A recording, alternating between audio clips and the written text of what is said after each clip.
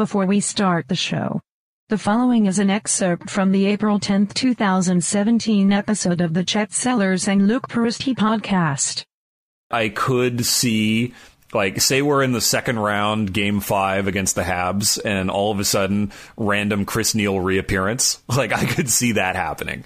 Just, Chris Neil comes back for a playoff game at some point, just to, fire up the troops, plays 4 minutes or something like that, because Boucher's basically only going with a top 9. But that's another playoff narrative that I can see developing, the random Chris Neil reappearance. That's right, mothers and fathers. We run this. Canada out here just waiting for somebody to try it. What? United in red. Remember Todd White. Where did Erik Karlsson eat last night? It doesn't matter if you asked. It's the Chet and Luke podcast. Good day, and welcome to episode Smith when he first got called up.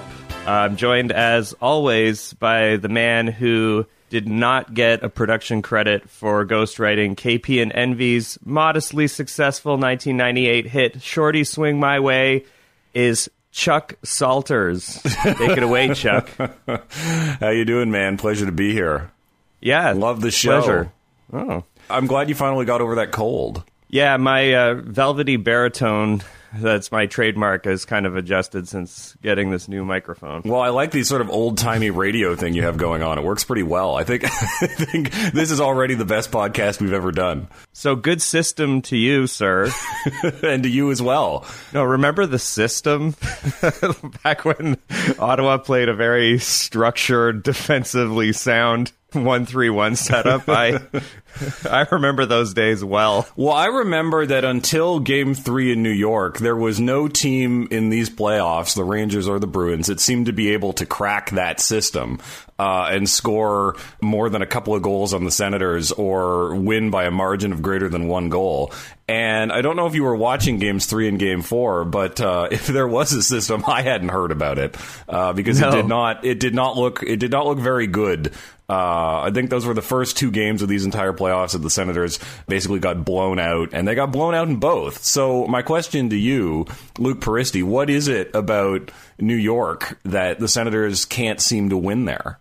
Well, as Luke Peristy, I will go on record saying that New York's transition game is just super intense to deal with. You saw that in the game with 2 shorthanded goals given up. If they can get the hang of the puck in the neutral zone and off to the races, there's not much you can do outside of just pray that Anderson gets in front of it.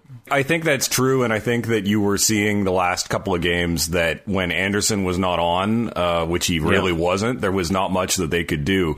But I have to say, Luke Peristy, I'm surprised that in my asking you that question, you responded with serious analysis.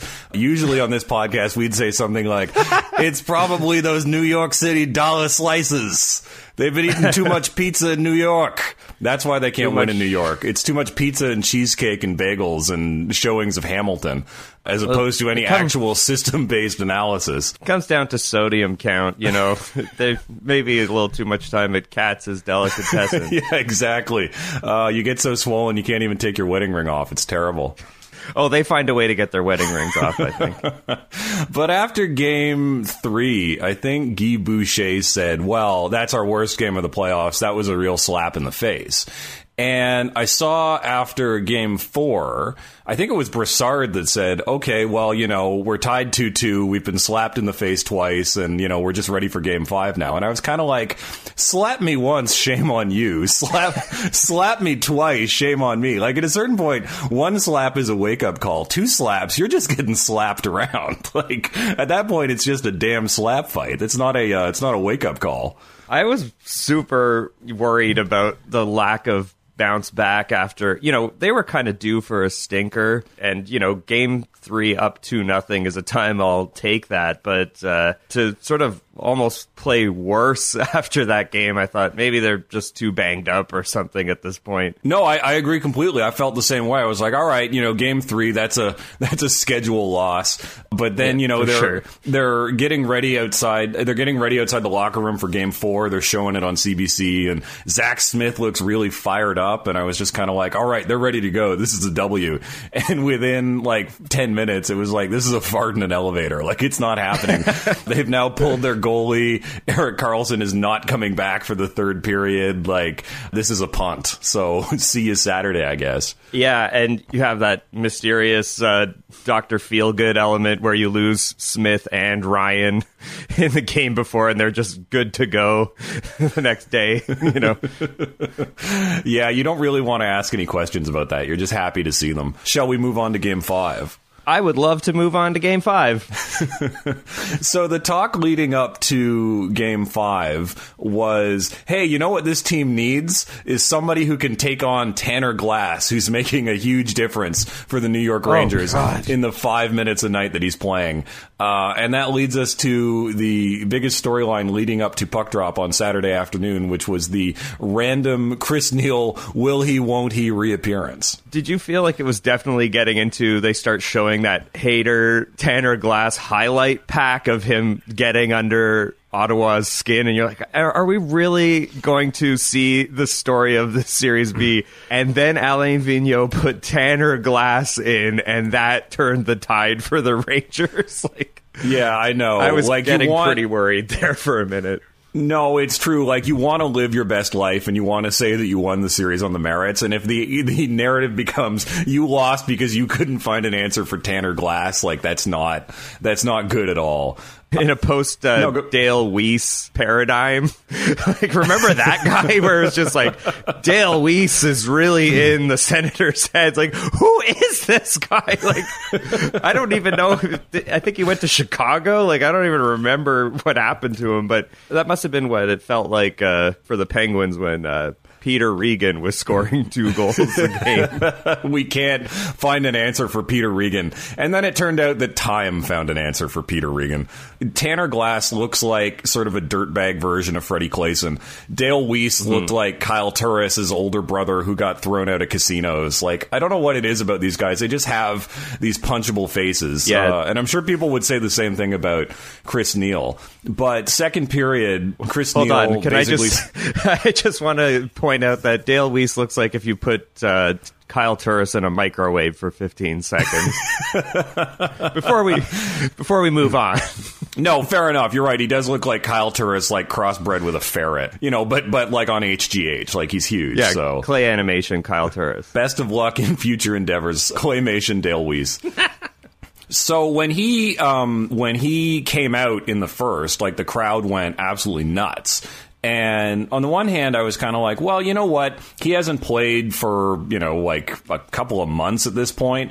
And if this is going to be kind of the end of his career, he's cheering his name. But it's like, if you're Chris Neil, do you sort of want your last game, if it is your last game, to be 2 minutes, 3 shifts, and a game misconduct? Like, is that really the way you go out if you're Chris Neil? Because say what you want about Chris Neil. Like, I'm not his biggest supporter these days, but I will admit that he has been a useful player for the Senators over his career, but he's not when you think back about Chris Neil, he's not the 3 minutes fight a guy and get thrown out of the game kind of player, right? Like, he, had a little bit more to him than that. Are you talking about now or back in the day? I'm talking about back in the day. Like, for sure. Now he's your guy that you play him for 2 or 3 minutes and he just fights a guy and he's gone in a playoff game. Like, that's not how I want to remember Chris Neil, even if people are, really excited to watch him, basically rip off Tanner Glass's helmet like he's trying to pull start a lawnmower. Do you think that Chris Neil spends his time in airports and on planes just reading up on the different models of helmets of the players of the other team, like seeing where the weak point is on the chin strap, where it's connected to, like the ear, and just like, okay, if I put all my weight into the left side, his helmet will pop right off. No, I mean, and the thing is that Helmet Strength is only a quarterly publication. It's not monthly, but it's specialist enough that they can charge pretty high subscription fees, and you can be sure that Chris Neil is a subscriber to that magazine. Yeah, like this month we examine whether the new series of Warrior helmets hurt more if you punch with it on versus off. Oh, yeah, no, it's not like tensile strength, like testing. Like, it's literally just like, we took this out to the parking lot and hit it with a bat. That's all it is. George Peros weighs in on how to best repair your knuckles after punching someone's visor. Every ad in the magazine is for Violent Gentleman t-shirts. Yeah. So Chris Neal plays 2 minutes 26, whatever it turned out to be, tries to fight Tanner Glass in the first period. Glass wants nothing to do with it because you know that the Rangers were like, oh, so we have like basically dummied you enough that you were going to start Chris Neal and play him 2 minutes. No, we're not actually going to fight him. Like, we're going to make you live with your decision. So, okay, let's get to the moment that apparently, narrative-wise, the whole game hinges on. Chris Neal can't get a fight with Tanner Glass. Second period, he decides enough's enough, and basically after the Senators have drawn a penalty on Glass... Weren't the Sens going to go on a power play, and he ripped off Glass's helmet and punched him in the top of the head once, and then got a penalty for like half an hour after that? So I wasn't watching on TV, and I understand from the outraged reactions of people on Twitter that the TV guys were loving that even though he negated a power play, that was the wake-up call, that was going to get the team fired up. I will tell you how it was in the rink. Please. Everybody was really loving, not everybody, but certainly the people that were cheering for Chris Neal in the first place were really loving that he was punching Tanner Glass in the top of the head. Like he was, basically trying to like he was trying to pound a loose shape of masa dough into tortillas. And then it sort of dawned on everyone that, oh, he's negated this power play. So the cheers kind of dwindled fairly rapidly until everyone was like, oh, yes, this is the Faustian bargain. And it was like, those animated GIFs that you see where it's like somebody's laughing and then something slowly dawns on them and then they look very serious. It was that, but the 18,000 people in the entire rink. They were just like, oh, yes, this is what we wanted. Can I ask you something? Could you please? Would you? Chart, if I may. Yes. So, we had a definite dip in the Sens play. Look, I'm a diehard fan, but I had my moments where I was like, you know what? The Rangers just look better in Game 5. But you have a 2-1 win where Carlson banks it off of Lundqvist's nameplate from the goal line. Right. Then you have him give up 4 goals to probably a kid that he's never heard of, who he discovered has his own chant. Right, that's game 2. Gives up two goal leads and a double overtime goal. Then they kind of curb stomp the Sens for a couple of games. Then they sort of outplay the Sens, give up a 2-goal lead, and then lose in overtime. Oh, and also give up the lead with, 90 seconds left? Not even. Do you think maybe they're getting in Lundqvist's head a little bit at this point? Or is he just too suave to have that happen to him? I'll be honest with you. Craig Anderson has been taking a lot of crap for this series. Some of it deserved, some of it not. Outside of Game 1, Lundqvist has not been that good. And, I mean, what helped him was that he wasn't tested particularly during Games 3 and 4. But he was fighting the puck all day yesterday. Like, he was, they kept going high glove on him. He kept getting his shoulders up and just trying to, he looked like he just kept trying to shrug the puck off because he wasn't always seeing where it was. And I was just kind of like, New York has dominated stretches of play here, but at the very least, they're starting to push back in a way they didn't in Game 3 and Game 4, because you're right. They were not the better team in Game 2. They pulled it out late. They were not the better team in Game 3. They were not the better team in Game 4. Game 5 was like the first one that was actually kind of back and forth for most of it, and I was like, Lundqvist looks fadeable. Like, we have to do this here, otherwise this series is over. Right? Yeah. And that's basically what happened after the Chris Neal turning point in the second period. They scored 2 goals with him sitting in the box because, of course, correlation equals causality, as we all know. your central beer house turning point of the game? The thing is that, like, I don't really, again, I wasn't watching TV, so I don't know, I understand that the narrative on TV was the people saying, that's going to get this team fired up, that's a veteran move, despite the fact that he didn't play again after his, 10-minute misconduct. They were saying, but he's in the locker room, he's, firing these guys up, he's, the veteran guy who's speaking to them, between periods. And I was like, is he just telling them, like, what not to do in there? Like, is this like a Goofus and Gallant situation where he's just saying, I hope you guys are fired up by that because I do not recommend that you do that. Like, what is look, I have never played the game. I don't know how it is in the room. But on the one hand, is this guy firing you up when at the same time you're like, oh, but we're also, the other 11 forwards are going to have to play more minutes because he's basically only in for 226. Like, is that taken well, like, in the room? If you're like, on the one hand, this guy's very motivational. On the other hand, I have to go out and double shift because we're never going to play him for the rest of the game. Yeah, and if he doesn't play, it's not like he's not there. Also, he's just wearing hockey equipment this time. So, well, this is the thing. Like, can't we figure out a way to, like, dress him but not put him on the roster? Like, just have him out of the lineup, but rather than go to the press box, he puts on all his gear and stands in the concourse outside the locker room and just yells stuff. Like, can't we have some middle ground between completely out of the picture and having to be one of the 12 forwards?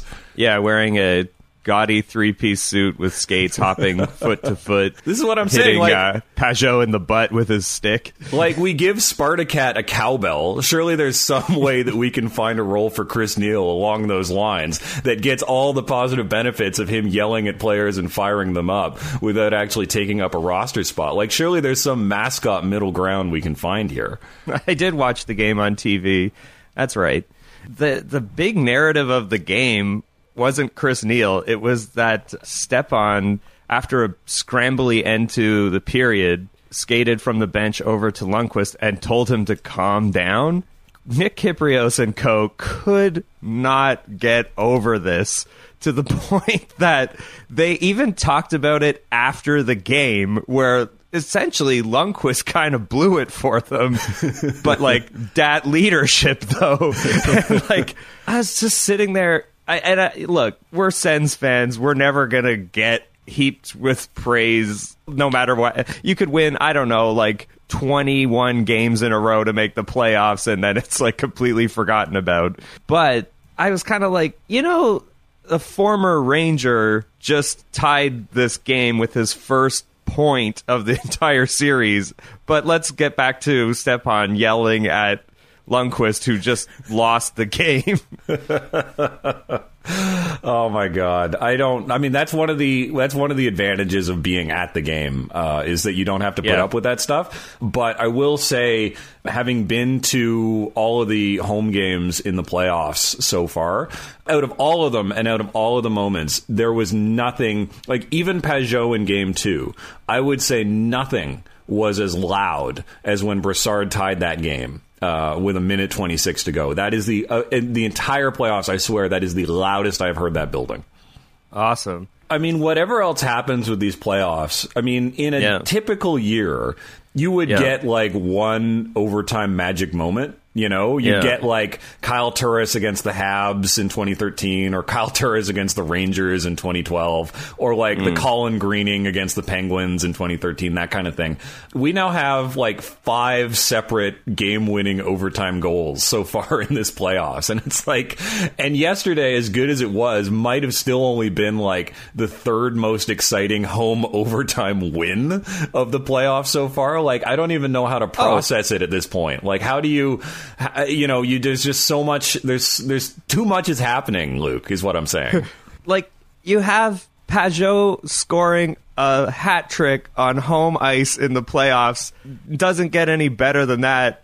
The guy's like, hold my beer. How about I add a double overtime winner where, like we talked about on the previous podcast, never has there been a more obvious shot going, like Pajot was ever going to pass to Wingles, freezes up Lundqvist and makes him look like an absolute statue on the fourth goal of the game. Like, and Peugeot almost won it in overtime yesterday, too. Like, he had Lundqvist beat. He has 5 goals this series.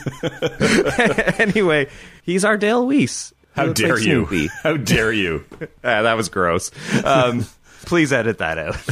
Well, I'm Luke Peristy, whatever. Well, now I won't. What I can't get over is, as good as those mid-2000s Senators teams were, take the game where they had a 3-0 lead in Boston, and then they give it up.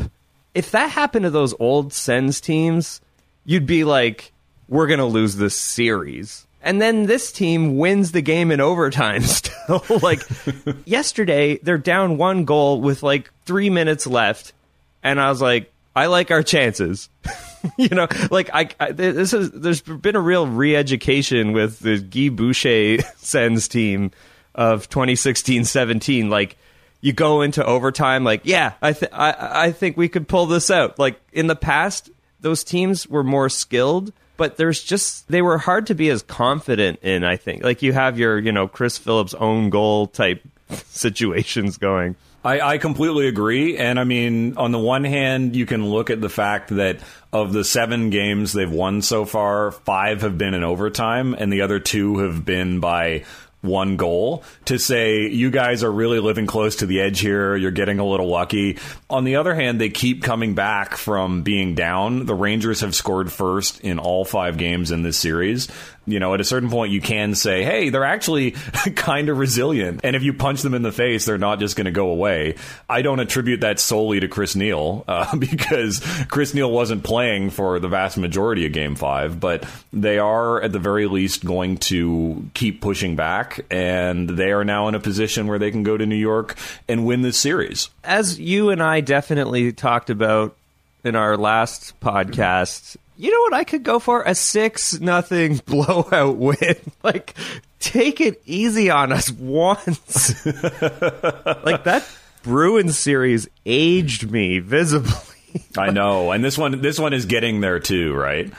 For sure. I really, really don't want to be watching Game 7 on Thursday night hoping that they can pull it out at home. Like, I would...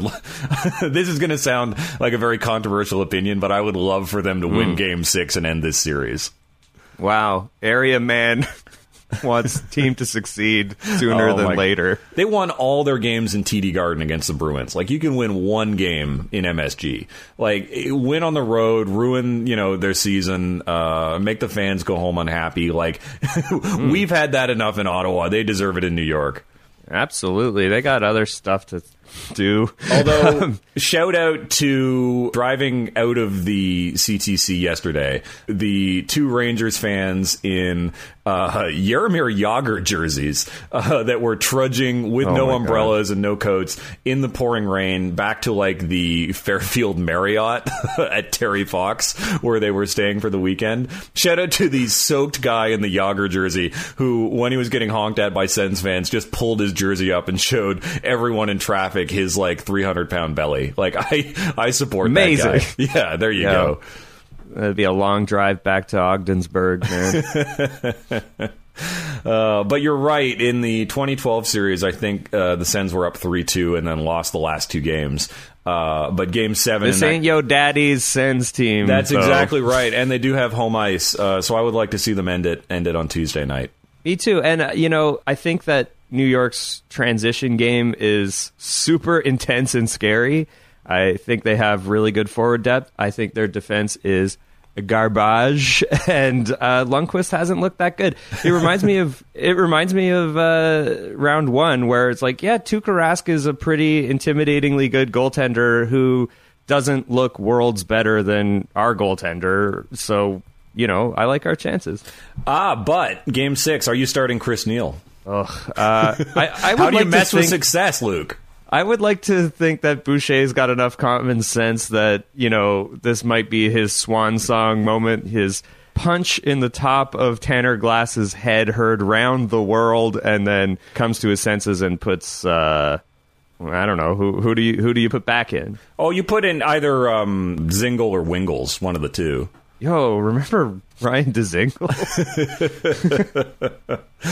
Yeah, I mean, I on the one hand, I can see them saying, let's not mess with success. We'll keep Neil in there. We'll play him another 2 minutes and overwork the other 11 forwards. But on the other hand, it's like, if Chris Neil has given you this big motivational lift by going out there and being that guy, why can't we maintain that lift without having him in the lineup for the next game? Like, why can't you go into Tuesday night and be like, hey, remember when Neil ripped off Tanner Glass's helmet? I'm still pumped up by that. We don't need to start him because I'm still pumped up by that. Like, let's keep that going. Yeah. We don't need Ryan Dzingel's speed and ability to carry the puck for 3 strides. We need Chris Neil cheering us on from the penalty box for his 10-minute major for ripping a guy's helmet off.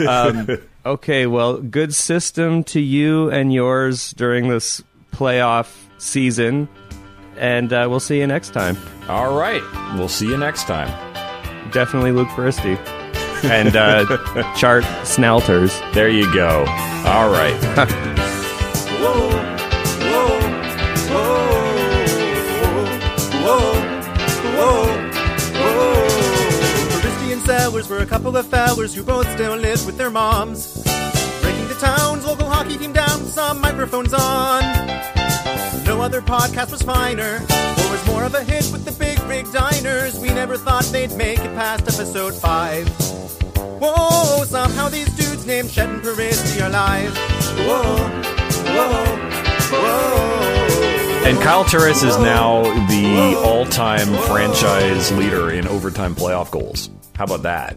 I used to load up the video of him scoring against Lundqvist from the beautiful drop pass from Jim O'Brien, God bless the dead, when I was having a bad day. And it's crazy to think that there's more of those videos to load up, because I got a lot of bad days coming in the future. I feel like. We all do, buddy. We all do.